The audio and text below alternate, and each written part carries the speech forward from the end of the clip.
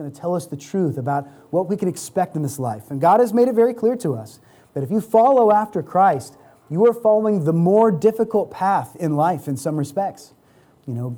Coming after the name of Jesus Christ and being called by His name is going to come with challenges. It's going to come with persecutions. It's going to come with the difficulties of knowing that you are called for something greater than the people of this world who are simply pursuing the comforts of life.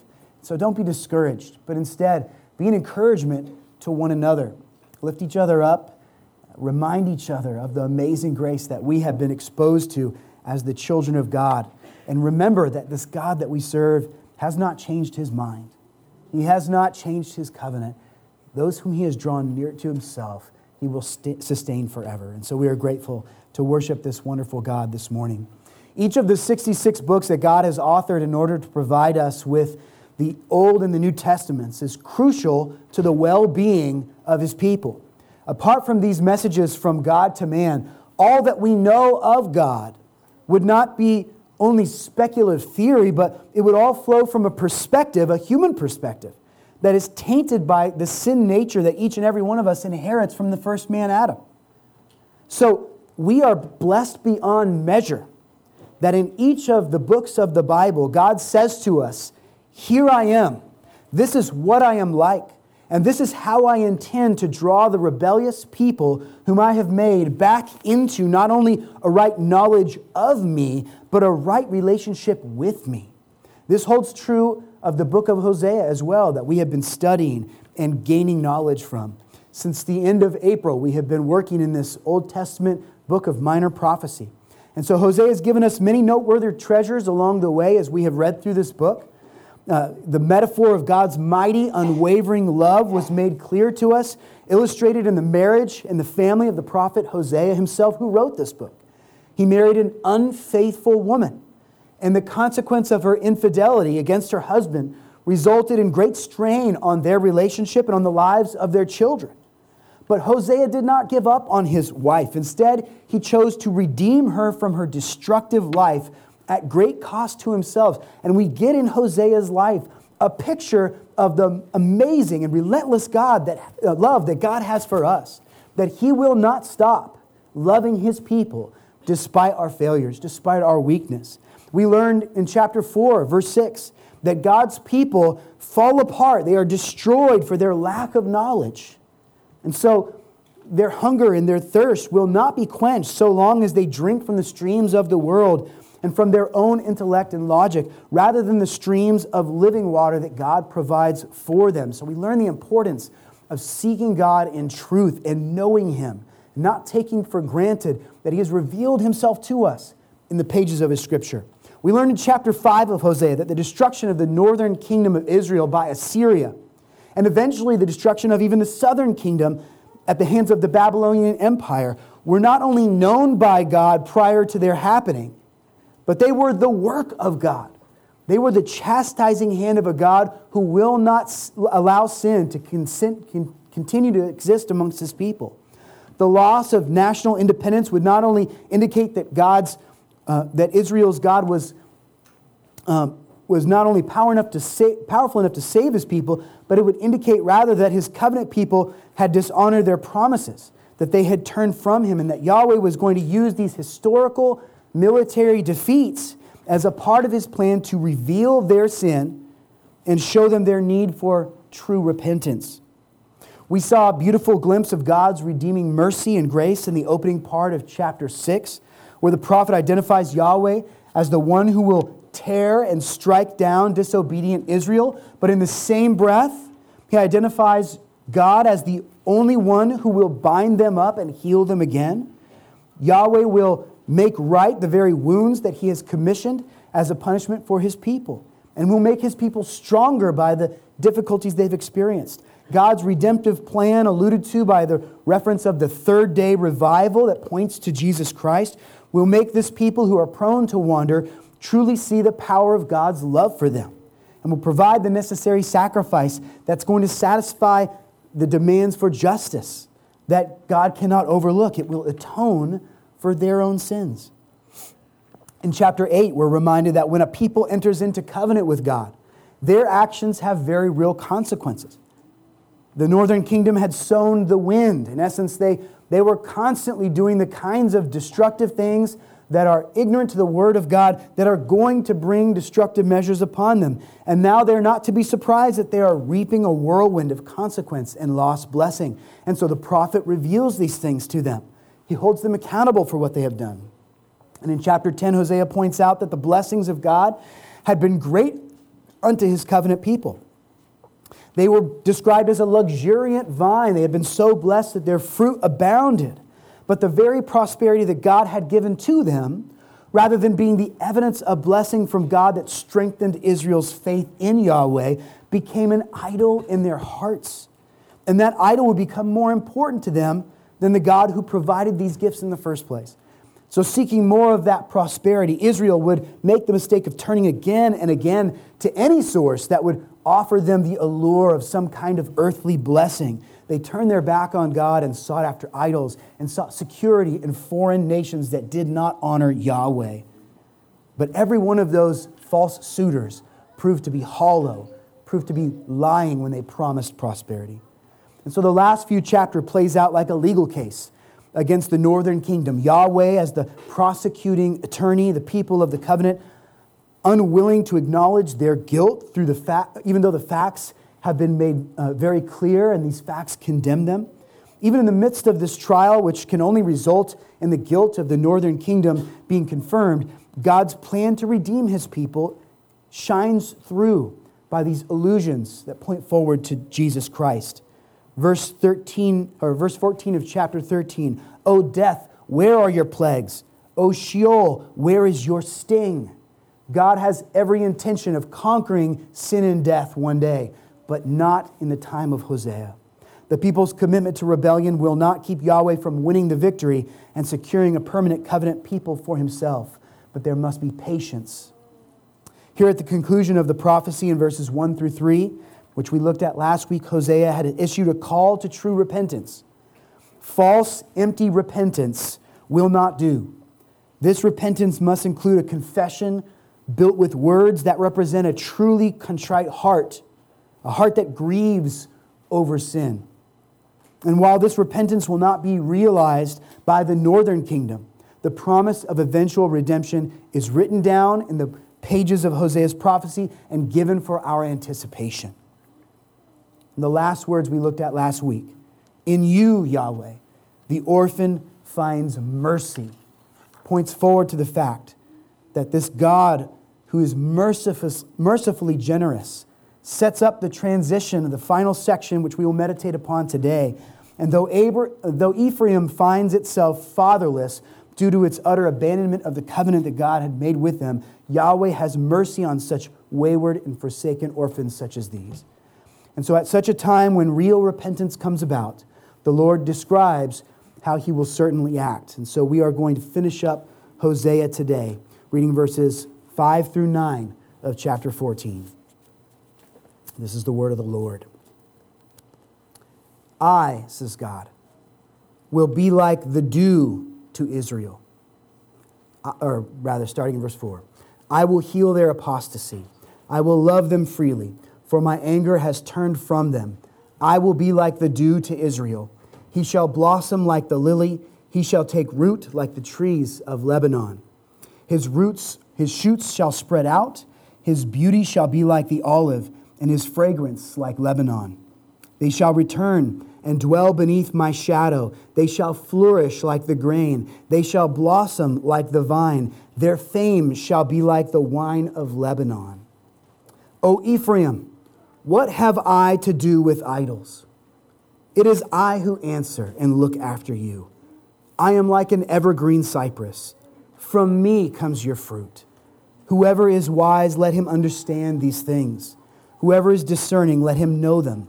For the ways of the Lord are right, and the upright walk in them, but transgressors stumble in them.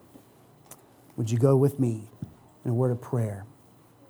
I praise you, Lord God, and I ask right now that you would guide us. For we prayed earlier, rejoicing in your immutability and the fact that you never change, but we are also here today confessing that we are not like you, and there is much that needs to change about us.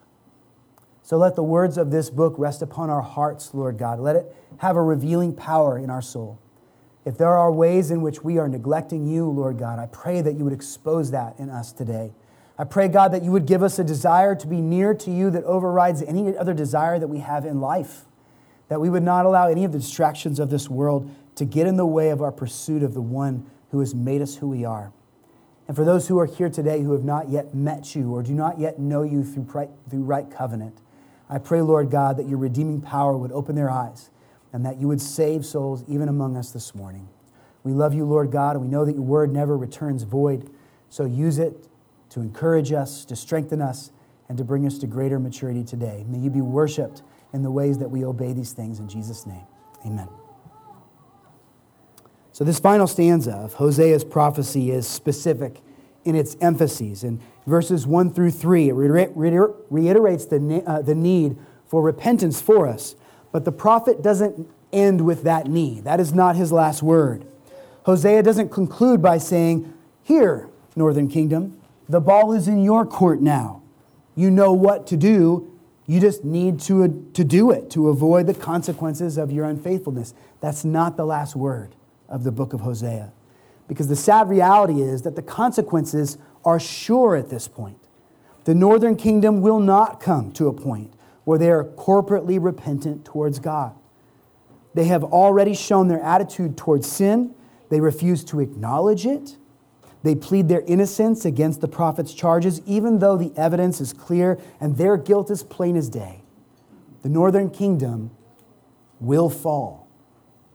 Many scholars even theorize that the last few chapters of Hosea's book might have been written literally while the Gentile nation of Assyria was camped outside the walls of the capital of the Northern Kingdom, Samaria. It could be that these final words were just about to come to pass. The Northern Kingdom will not demonstrate repentance and reconciliation on a national scale during Hosea's day or even for generations after that. But church, this does not mean that God's prophecy through Hosea has failed. Not in the least. Some may think of the prophetic work of God in this way, as though each prophecy is God's best effort to persuade free men to do what he wants them to do. And then all God can do is sit back and hope that people will comply. But God does not try to do anything. The God that we have come to worship is not just giving his best effort. He is a sovereign and holy God, mighty and true. He either does something or he doesn't do something. God's will and God's word is going to accomplish what it sets out to do. In this instance, God had a purpose with this word that he gave through Hosea. And it isn't to turn the hearts of the Northern Kingdom as a whole to dependence upon Yahweh. That's not what he's seeking to accomplish here. There is an ultimate way in which God will accomplish that loftier goal, but that's not the task set before Hosea. Rather, there are three key purposes that Hosea's prophecy sets out to accomplish. The first of which is to expose the faithlessness of the Northern Kingdom as a whole. And he has surely accomplished that. He has helped this Northern Kingdom to see what their stubborn, proud eyes refused to see. That they have broken the covenant that they had made with God. That they had ignored the commands of God's arrangement with them. That they had dishonored him by their disobedience and by their dependence upon other lesser powers.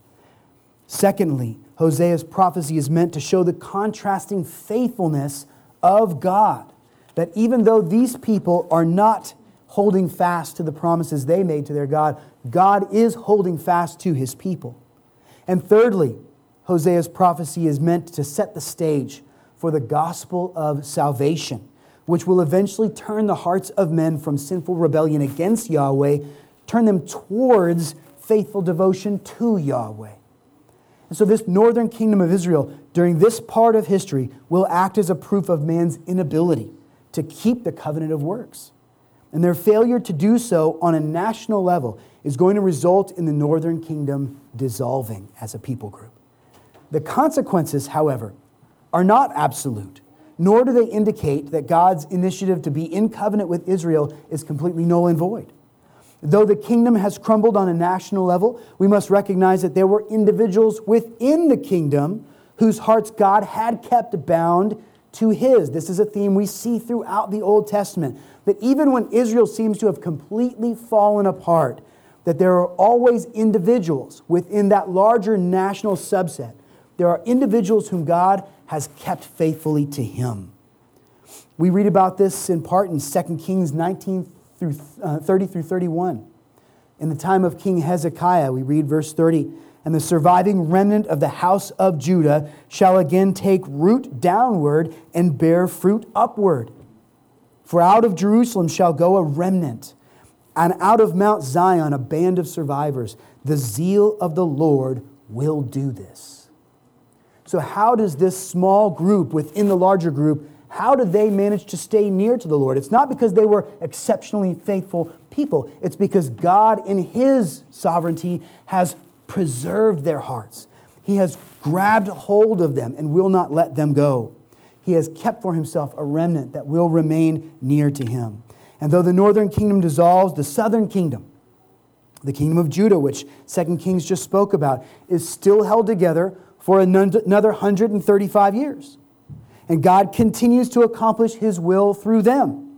But even that southern kingdom of Judah, as we have learned in this prophecy, will eventually taste the same kind of dissolution that the northern kingdom has earned because of their own stubbornness. They will follow directly in the steps of the northern kingdom because they're human beings, because they are sinful by nature.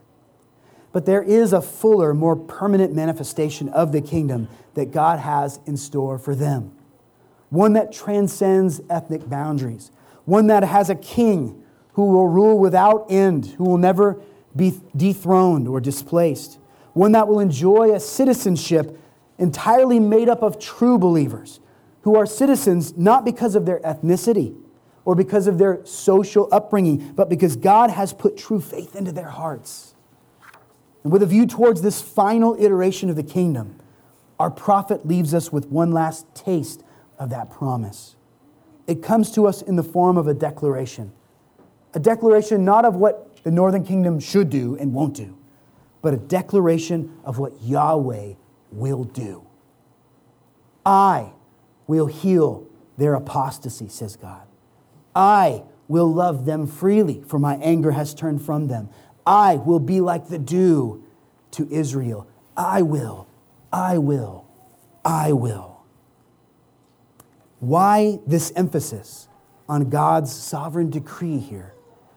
Because the northern kingdom has already shown that they won't. God must. The northern kingdom won't own their sin. They will not grieve their pride. They won't cast off their false allegiances. They will not forsake their idols. They will not repent of their own accord. Hosea 5:4, you might recall, says, "Their deeds do not permit them to return to their God, for the spirit of whoredom is within them." They can't be faithful, right? They know not the Lord. So if there's any hope of redemption, it cannot hang on what the people will do. It must hang on what God will do. He ends this way, because though the charge to repent has gone out to all will reject it unless God Himself changes the hearts of men. This is something that is often misunderstood about those who would consider themselves reformed in theology. This idea that people who believe in the sovereignty of God believe that the free offer of grace is not given to all. It is truly given to every human being. The grace of God is for all who will receive it. But universally, every human being, every man, woman, and child, upon their own offer of this grace, will reject it. Universally, man does not want the grace that God has to give. Every human being feels the sting of sin in their conscience. They know that breaking God's law is serious. The gospel is being broadcast indiscriminately throughout the world, but who says yes to it? No one does, apart from the intervention of God. Romans 3, verses 10 through 12 says, "As it is written, none is righteous, no, not one. No one understands. No one seeks for God. All have turned aside. Together they have become worthless. No one does good, not even one. The writer of the Psalms, whom Paul, the apostle, is quoting here, could not be more clear in their description of the state of fallen man. That we all say no to the grace of God. So if you're a Christian here today, it is against all odds that you are a Christian. You're not a Christian because you heard a better presentation of the gospel. You're not a Christian because you ran into somebody who just happened to be more persuasive than the other pastors out there. If you're a Christian, it's not because you had a better mind that could understand that gospel message which is being broadcast throughout the world better than your neighbor could understand it. That's not why you're a Christian.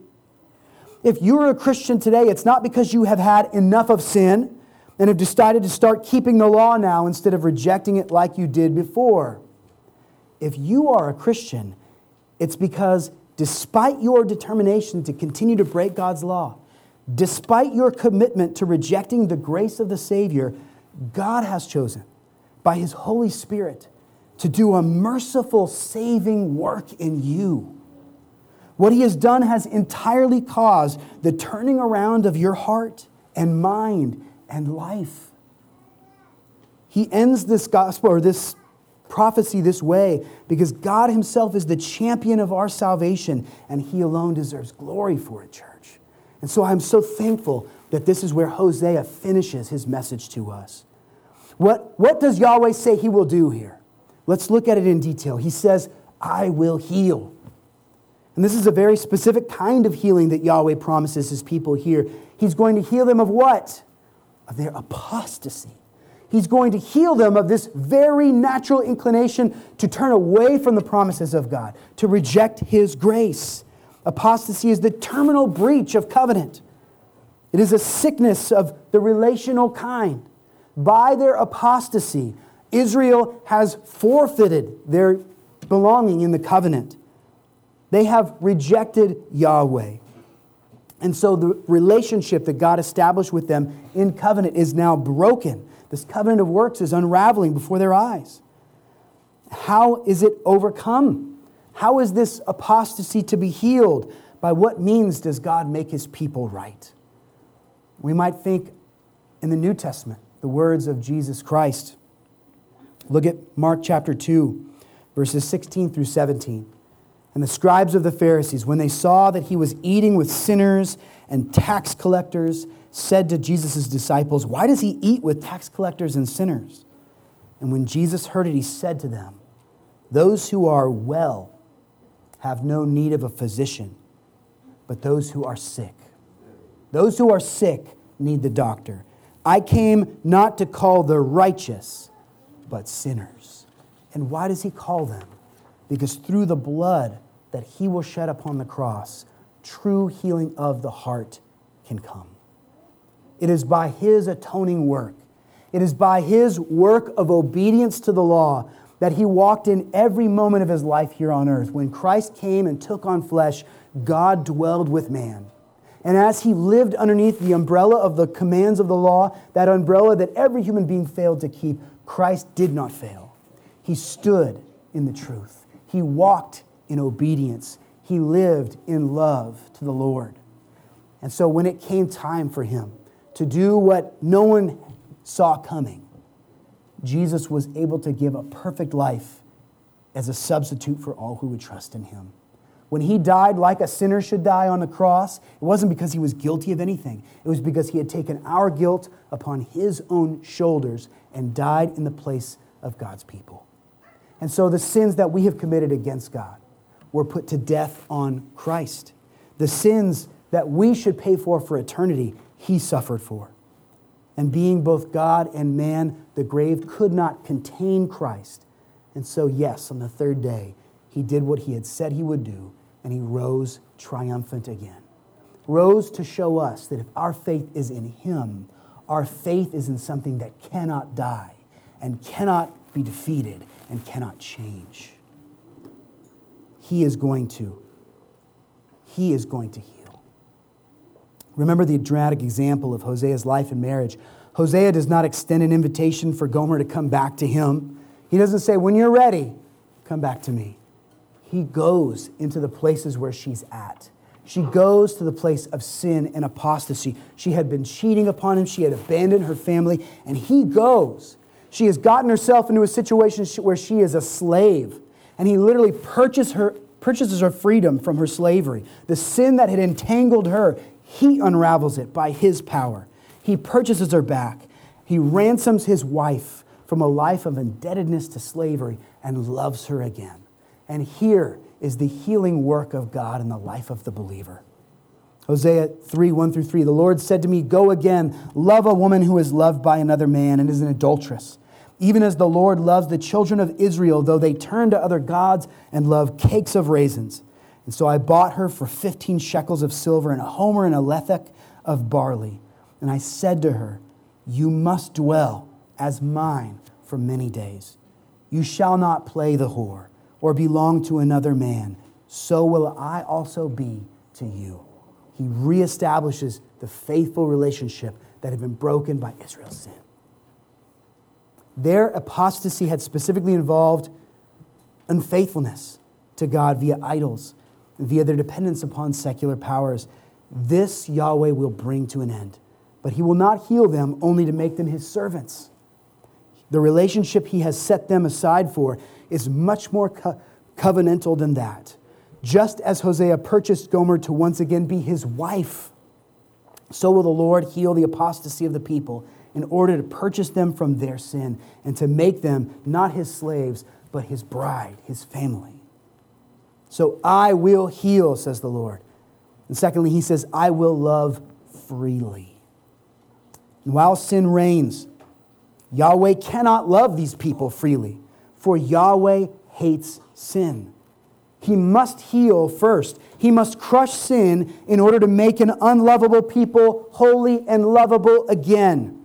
And while it is the initiative of God that drives this redemption, Israel will not be saved against their will, for in saving them, he will give them a new will. A will that can finally love what is right. A good and a noble will. A will that is no longer dragged down by the federal headship of Adam, the first sinner. The curse of sin is lifted from those who have been redeemed in Christ, and they have been given a new representative, a new Adam, Jesus Christ, who stands victorious, keeping the law of God always as our representative. Hosea 2, verses 14-17, you might remember, says, therefore, behold, I will allure her and bring her into the wilderness and speak tenderly to her. He doesn't just buy her back and she comes begrudgingly home. No, he shows her his love. He helps her to understand why she should be committed and devoted to him. Verse 15, and there I will give her vineyards and make the valley of Achor a door of hope. And there she shall answer as in the days of her youth, as at the time when she came out of the land of Egypt. And in that day, declares the Lord, you will call me my husband. And no longer will you call me my Baal, for I will remove the name of the Baals from her mouth, and they shall be remembered by name no more. He gives us new desires as Christians, friends. He makes us want what is holy. The things that we could not want before are now the things that are dear and precious to us. And the beauty of lifelong sanctification is that he is constantly refining that in you. So that if you look at your life now, Christian, and then you compare it to the life you had 10 years ago, if you've been walking with the Lord, you don't love the same things that you used to love. You care about holier things now. Your life is built upon better stuff. And God has been changing your heart so that your life will be postured towards what is righteous and noble and good and not towards the fleeting things of this world. None of us is where we want to be in that regard. We still need to learn to love all the better and all the more nobly, but God is accomplishing that in us. Now Yahweh will love freely, unhindered by sin, which does so much damage to relationships because Christ has done away with that sin. Sinful man is called to repent. Sinful man is called to change their heart. Hosea is not the only prophet to ask for the impossible here. This is, in fact, the consistent theme of the covenant of works. And as you see prophet after prophet urging the people that they are prophesying to repent, we see a consistent theme that apart from God's intervention, they cannot. Ezekiel 18:30 through 32 says, "Therefore I will judge you, O house of Israel, everyone according to his ways, declares the Lord God. Repent and turn from all your transgressions, lest iniquity be your ruin.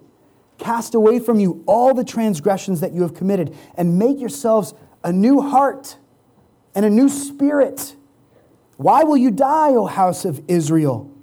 For I have no pleasure in the death of anyone, declares the Lord God. So turn and live." What's difficult about that charge? Can you give yourself a new heart? Do you have the power to reinvent your spirit? No, we cannot do that for ourselves. He calls us to the impossible to show us that there is only one way these things can be accomplished, and it is through his graceful and generous hand. In Deuteronomy 10:1, "Circumcise therefore the foreskins of your heart and be no longer stubborn." The Israelites could not be content with an external form of religion. Their soul needed to be subservient to the Lord God. But only God can make that happen in a person. You're going to find similar passages and pleas throughout the major and the minor prophets here. So why, if this charge is so straightforward, do we not see the northern kingdom relent from their idolatry and turn again to their covenant sovereign God? Because sinful man's incapable of doing so. And of course, Jeremiah, a prophet who preached for 40 years and had almost zero success in seeing people turn back to the Lord, is a voice that we should turn to understand this. And in chapter 13 of his prophecy, he says in verse 22 through 23, "And if you say in your heart, why have things come upon me? It is for the greatness of your iniquity that your skirts are lifted up and you suffer violence. You're shamed." Verse 23, "Can the Ethiopian change his skin or the leopard his spots?" Rhetorical question. What's the answer to that question? No. The next thing he says, "Then also you can do good who are accustomed to do evil." What that means is, if the leopard can change his spots, then you can do good. You can repent and turn. But the leopard can't change his spots. He cannot make him something other than what he already is. So we cannot do good. For we are not just accustomed to evil, but we are cursed by it. If man were capable of giving themselves a new heart, of turning away from their sin on their own, if we were capable of circumcising our soul, then there would have been no need for Jesus' suffering. The cross would have been nothing more than a cruel display. The crucifixion of God's beloved Son would have been an unnecessary dishonor to Jesus. If there was another way. Remember, Jesus asked in the Garden of Gethsemane before he went to the cross, "If there be any other way, remove this cup from my lips." He knew that there was no other way. We needed to see that there was no other way. Through the works of the heart, we cannot repent. It is only through the powerful work of Christ and his sovereign power of grace that we could become a new creation in him. Now you might think to yourself, "But Pastor, I do see some people who are capable of doing that. I do see those who repent and who seek after God." But what you are seeing is the transforming work of the Holy Spirit in them. You are seeing the very hand of God turning a stubborn one around and making a heart of stone into a heart of flesh again. He says, "I will heal their apostasy through the redemptive work of Jesus." He says, "I will love them freely by his loving self-sacrifice." And think about the verses that we see in the New Testament that confirm this. In 1 John 4:10, it says, "In this is love, not that we have loved God, but that he loved us and sent his Son to be the propitiation for our sins." It's not our love for him that causes this change in us. It is his love for us that is willing to even give us a love for him that is not our own. 1 John 4:19 expands on this. He says, "We love because he first loved us." Apart from his initiation, we would not be a loving people. We would follow in the pattern of the world all around us that is constantly self-serving and imploding upon itself. Romans 5:8 says, "But God shows his love for us, and that while we were yet still sinners, Christ died for us." While we were the sick and the destitute, while we were in the triage room of the emergency room of the hospital, Christ loved us. He didn't say, "Go get cleaned up, Get your life together. When you finally figure this gospel thing out and you're ready, you come to me. Now, he grabbed a hold of us and said, I'm going to love you. I'm going to purchase you out of this life that you lived in before, this life of unfaithfulness, for I am a faithful God. Having been reconciled to the source of life, we see a metaphor of growth and vitality again in these verses in the end of Hosea chapter 14. He says, I will be the dew that sustains agricultural life among you, in a sense. And so the next several verses expand upon this. When God provides what is needed for his people, we will see his covenant people responding appropriately. They will begin to flourish. They will blossom like the lily. In some of my reading, I learned that lilies are famous for just popping up in random places. My wife is doing some gardening right now. She's doing a faithful job at that, growing some things in the backyard. And we find that a lot of the things that we plant don't do so well, but then these random things just pop up. And there's a word in that gardening community. They're called volunteers. They just grow randomly, and it's because we're composting. And so some of the food that you compost will have seeds or pieces of fruit in it, and then randomly you'll get a melon just popping up out of your carrot patch.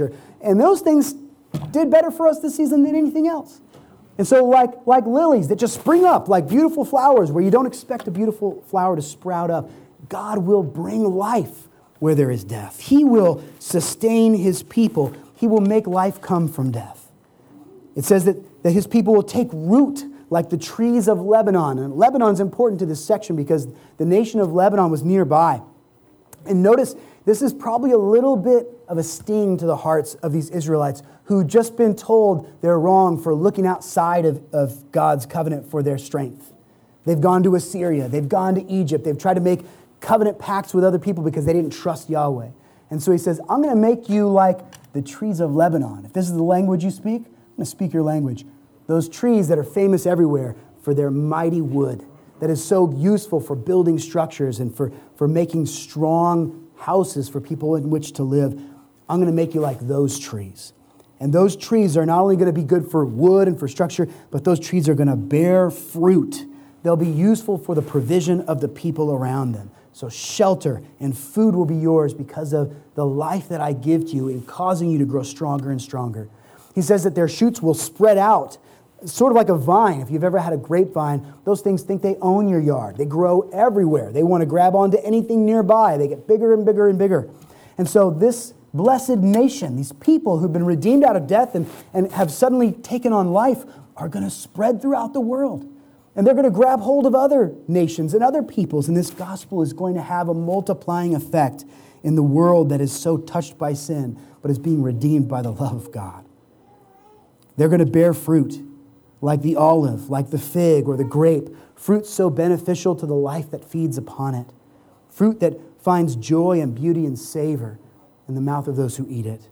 Of course, the fruit that they will bear will also be instrumental to the multiplication of that plant itself. It will be a blessing to others and a blessing to the vine. Israel once again will thrive and produce. And when the Lord God again provides these elements that are essential to his people's needs, true spiritual Israel will no longer foolishly seek that provision from other lesser sources like Egypt or Assyria. Verse 7 includes a minor challenge in the Hebrew, where Hosea says, they shall return and dwell beneath my shadow. The word there is actually his shadow, which seems to point to Israel's shadow, to the shadow of this vine that God is providing for, that is growing so big. And if that is the case here, it doesn't create a problem, really. It just helps us to see a new facet of this, that all the people of the world will be blessed by God's provision to his own people, that the world will be a better place because Christianity is in it, because faithful people are loving what is true and what is good and are following after God. And so it talks about this in the New Testament in the parable of the mustard seed, the smallest seed of the field, and yet it creates the largest bush of the field, almost as big as a tree, and then the birds of the air will come and find their nest in it. People will find sanctuary in those who belong to Yahweh. This was a feature of God's original promises made to Abraham and Sarah hundreds of years earlier, and it has surely come to pass today as every tribe, tongue, and nation continues to hear the gospel and see many of their people be transformed by the work of this redeeming Lord. What should become clear to the reader of the prophecy here is that God's people are saved, not only to their own personal safety, but they are saved to bear fruit for their Savior. They are saved to fruitfulness. God's people have been saved for the works that God has predestined them to do, so that they will not just sit around and be thankful that judgment has been narrowly avoided, but that they might stand in awe of God, that they might have a reverent appreciation for the work that God is doing to transform them, and they might say, "Here I am, God, send me to serve you. Let me be obedient to this law, and give me the strength to walk in it so that you might be glorified, even in my testimony." Both grain and wine represent the new products of this redeemed life. And Hosea speaks of these things in those verses. As Lebanon had grown famous around the region for its cedars and its olives and its wine, so too would the covenant people of God earn a reputation for life and vitality amongst the people who observe the growth that God brings about in them.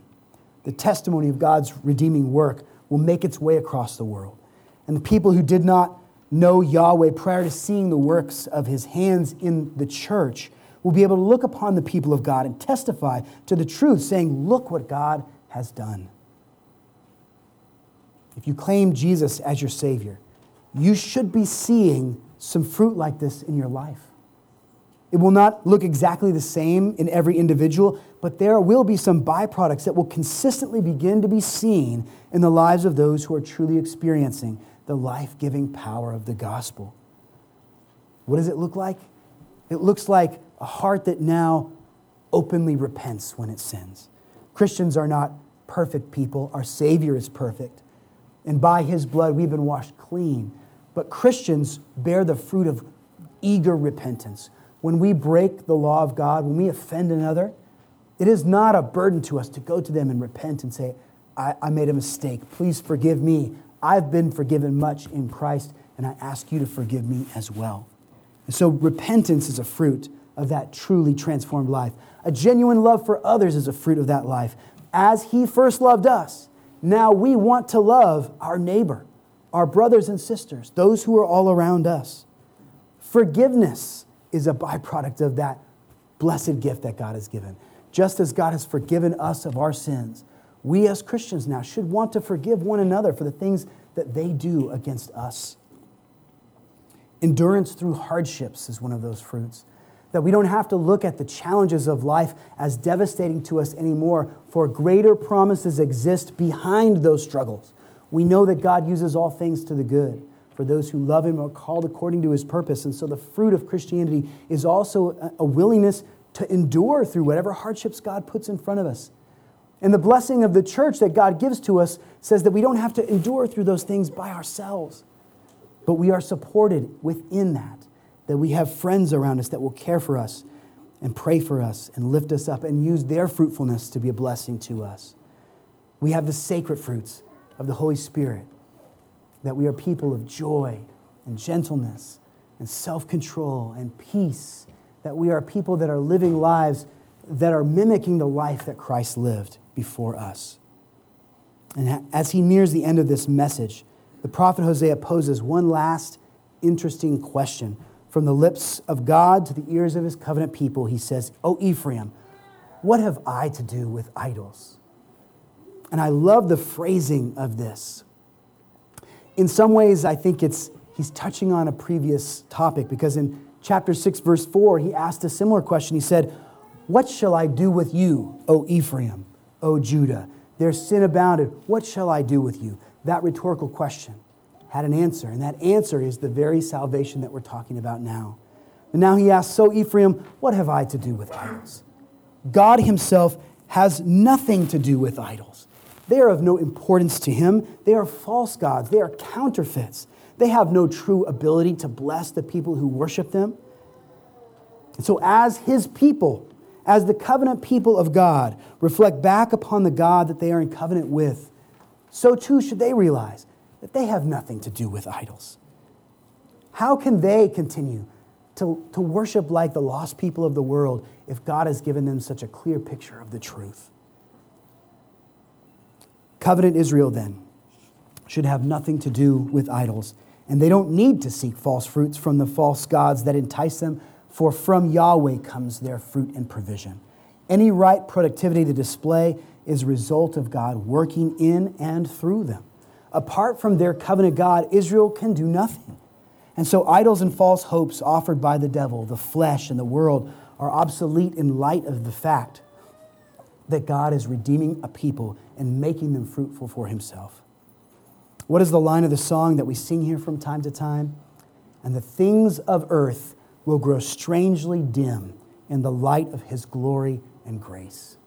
And as we have tasted of the goodness of God, those things that used to be our obsession, our addiction, our fixation, those things start to look like childish things.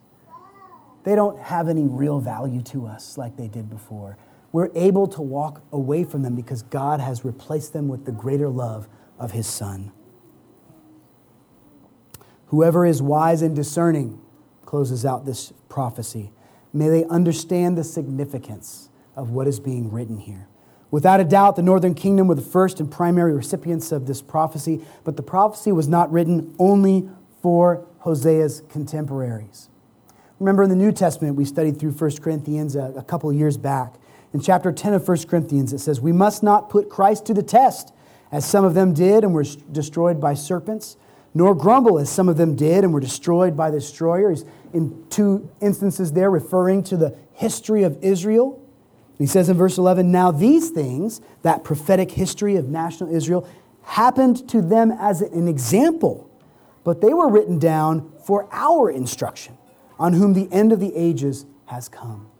So as we consider the book of Hosea, we don't just look back on it and say, wow, that was important for those people, but we don't have to think about it anymore. No, we look at those things today and realize that God teaches us through the history that we are now connected and grafted into.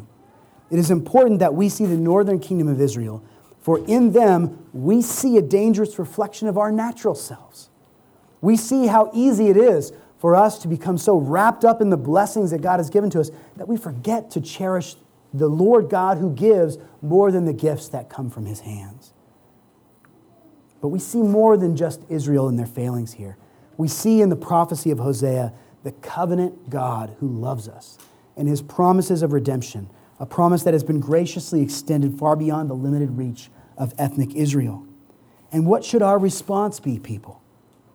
The ways of the Lord are right, and the upright walk in them, but transgressors stumble in them. And so let us walk, friends, in the beauty of salvation that God has given to us as a free gift. Those whom he has redeemed for his glory and for their good. And so let us glorify this wonderful God.